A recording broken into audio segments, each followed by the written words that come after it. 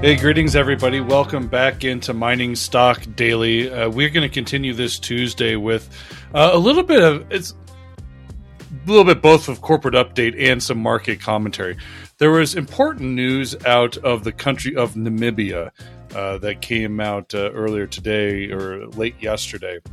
And it really has some of the resource markets really kind of scattered here in a bit. There's news that the Namibian government is considering taking minority stakes in resource companies. And so we want to get to the bottom of this. And so I called in our old trusty friend who knows Namibia better than anybody that I know. And that is the CEO of Osino Resources, Mr. Heye Daun. Heye, thanks so much for doing this. Trevor, great. Thanks for having me back on the show, especially on a day where we've got a bit of that news. So it's great to be able to clarify things over here. Thank you. Yeah, you're welcome. And let's get some clarification. What is going on with this news? Is it any surprise to you? And how are you kind of managing through this? And I'm sure you've had a lot of investor calls here today. Yes, it's always surprising, but not unexpected. Which does not mean that I believe that this will come to pass. I think in Namibia we have a situation. Just reminding your listeners that I'm a Namibian, so I'm quite deeply rooted over here, and I know the lay of the land very well. But the Namibians often say the wrong things, but they have tended to end up doing the right things, and that's what counts.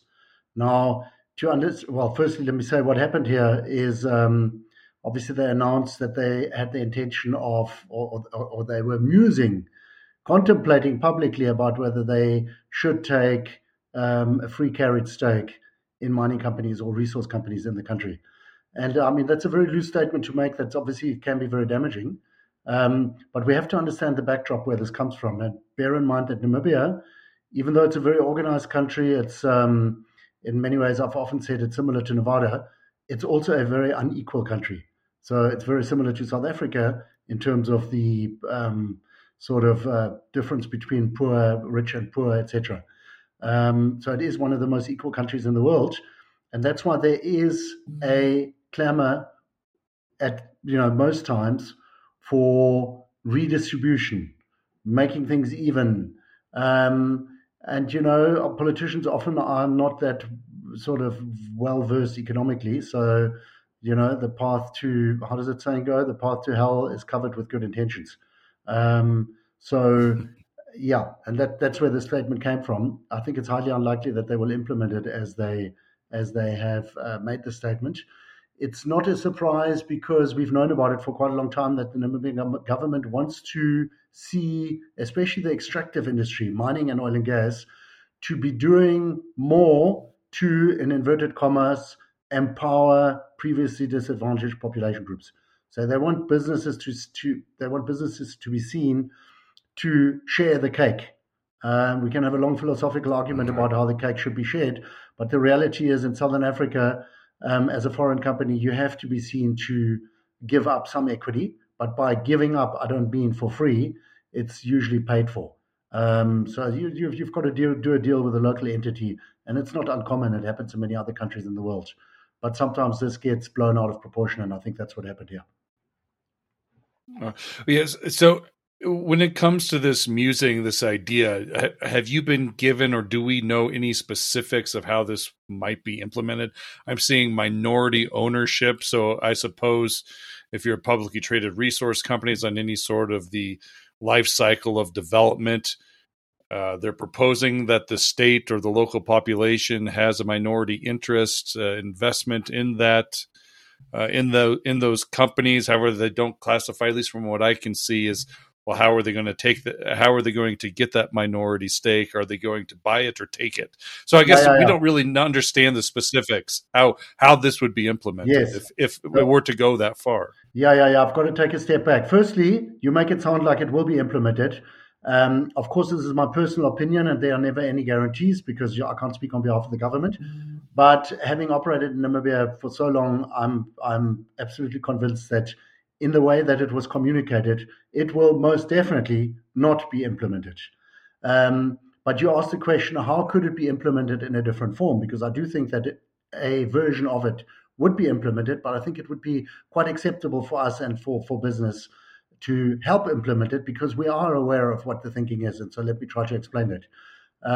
So a couple of years ago, in 2016, the Namibian government brought out a very ill-considered legislative proposal called NEEF, NEEF, Namibian Equitable Economic Empowerment Framework. And that called for like a blanket 20% or 25% equity ownership, similar to what they said here today. It obviously went down like a lead balloon. There were extensive consultations between business and government, and in the end, government withdrew it. And you can Google this. There are lots of references to it, etc. But periodically, it always came up again. Now, a few years ago, they appointed a very sensible Minister of Mines, the Honourable Mr. Tom Alwindo, and also a very business-friendly and sensible Minister of Finance. These guys are keeping the ship steady. And we are in constant engagement with them, and we understand what they want. So in our case, for example, it's very specific. In Osino's case, we were given a mining license, which was granted last year. And as one of the conditions to that mining license, there's a very generally worded one sentence requirement in there that says we must make available 5% equity ownership in the company to a consortium of local investors. Not for free, they must pay for it. But we must help facilitate it, and we will help facilitate it. Vendor financed, or maybe we sell it to them for a discount, whatever. So I find it an entirely reasonable request, and we will do this. In fact, we are already working towards doing this to basically structure a consortium who will buy into the project at the asset level, and it's actually going to bring in some equity, which could be a lead order into the construction of the project. So it's quite doable. It's nothing scary, nothing special, and so therefore we do have certainty. And I think that's what's going to happen. It has always been a known fact that in Namibia, that they would expect you to do sort of 5 to 10% in this fashion. It hasn't been promulgated in law, but we expected it, and we factored that into our calculations from the beginning. What happened here is, of course, as you can imagine, in government, you always have populists. So the way I view this is that to some extent, the minister was probably talking to the gallery. Sometimes you have to pacify these populists, and you have to say things that maybe go a little bit further. And I think that's what happened here. There's a very important point, and then I'll pause, that's contributing to this. That is that Namibia has recently had some very significant oil discoveries offshore. Global scale, totally transformative for Namibia. You remember, Namibia is a very sparsely populated country, 2.5 million people in the whole country. And they've made Total and another company made a huge oil discovery offshore. And that's resulted in a lot of kind of trepidation in country around how this is going to benefit the country or how it will cause many problems. And it has raised the question of how these oil riches will come to benefit the population. So that's the backdrop to this sort of populist clamor. And you've got certain politicians that are saying, we should be taking some of it, etc., etc. I think in this case, the minister was talking to that gallery, and it was a sort of loose lips, maybe a slip of the tongue, that he said, "Well, it will be in inverted commas taken." I have absolutely no reason to believe that that's what they will do, and I don't think that's what they will do. I think they may require mining and oil and gas companies to make available certain equity, and I think that can be facilitated.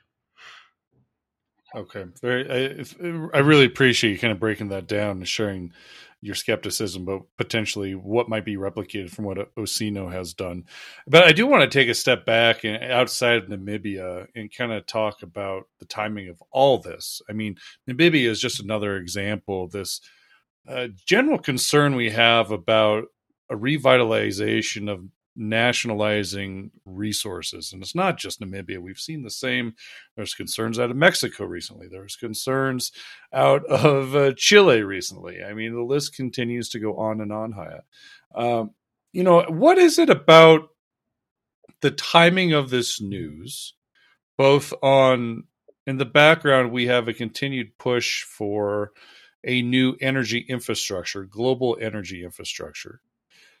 At the same time, we are seeing somewhat of a rising populist movement. I mean, living in America, we obviously have seen that in the last 10 years.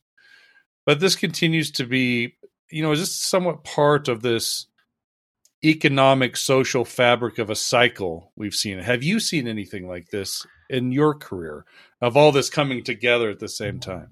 You know what? I read the same headlines that you do, and I see this leftward lurch in North America and Europe, where populations and society is increasingly depending on government, wanting to get government to solve all problems. That's not my opinion at all, and I believe, not wanting to go into too much politics here, but I believe that's completely the wrong direction to go in. In Namibia, we have seen far less of that. We don't really have the sort of South American style left wing culture. In fact, Namibia has been politically very stable, very sensible policies, very few changes to the tax regime. But there's a demographic shift taking place. More and more young people, more and more consumerist society. People just want to share in the cake. And at the same time, unfortunately, not a great level of education, although maybe I should rephrase that. People are generally educated, but some of these populist this populist clamor, I think, often is born out of ignorance. People don't understand basic economics, and they think that that it's a zero sum game, and that they should take as much as they can. That's where it comes from. So all we can do is keep educating, keep lobbying against it. I think it is largely part of the election cycles. The political cycles. Namibia has an election coming up, I think, at the end of next year. And it's part of that. I think I see it as it's mostly noise. I don't think it's a big societal shift in Namibia. I think it's, in that regard, it's different to North America and Europe. But it's upon us to educate the masses in how mining and oil and gas and the extractive industries can be a major factor for good and will result in socioeconomic upliftment, which is actually what a country like Namibia really needs. Okay.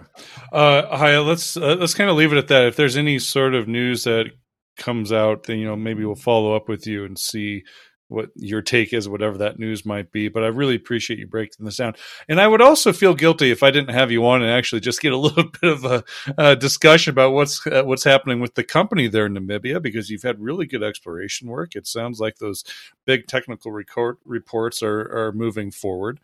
You and I have been doing these conversations for the last couple of years from time to time, and I give you kudos. You say you were going to move Twin Hills as fast as you possibly could, but doing it strategically, methodically, and doing it right. And it seems like you're doing it. So give us a sense, where, for the listeners of Mining Stock Daily, give us a sense of where we're at here with the project in Namibia and what the work on the ground is about right now. Sure. Well, lots of exciting stuff going on, mostly related to the publication of the definitive feasibility study, which we expect to publish around the middle of June.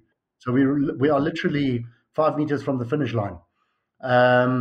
We're finalizing the capital estimate, operating cost estimate, finalizing that study.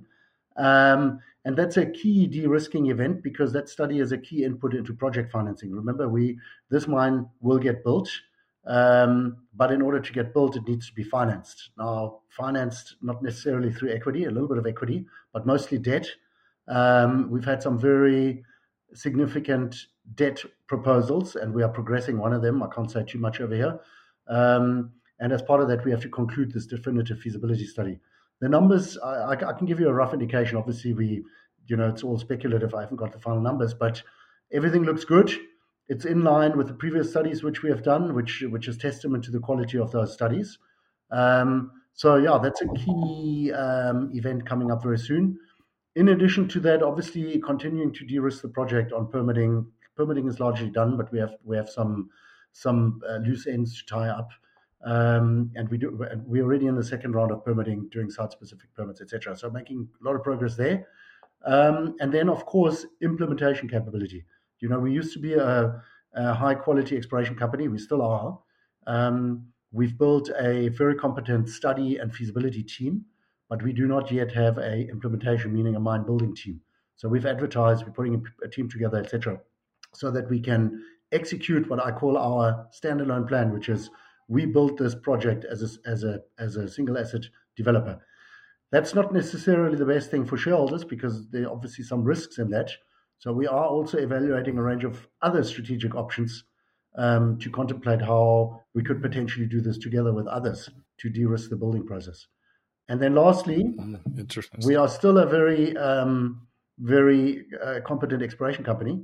And so we continue to explore. We've got some very interesting sniffs, some very interesting smoke, actually more than smoke, and discussions in other parts of the country. So I think exploration still going ahead very successfully, and hopefully we can make some announcements in that regard in the next couple of weeks as well. I can only imagine how little sleep everybody's getting with that bankable feasibility study imminent here in the coming weeks. Heye, thanks so much for your time. I really appreciate you doing this again. I know it's a little bit late there, so thanks. I really appreciate it. Let's touch base here in a couple of weeks after that report's published. Great. Thanks for having had us on the show. Yeah, you betcha. All right. That's Heye Daun, CEO of Osino Resources, everybody. They do trade on the Venture Exchange with the symbol OSI and on the OTCQX with OSIIF. The information presented should not be considered investment advice. Mining Stock Daily and its affiliates are not responsible for any loss arising from any investment decision in connection with the material presented herein. Please do your own research or speak with a licensed financial representative before making any investment decisions.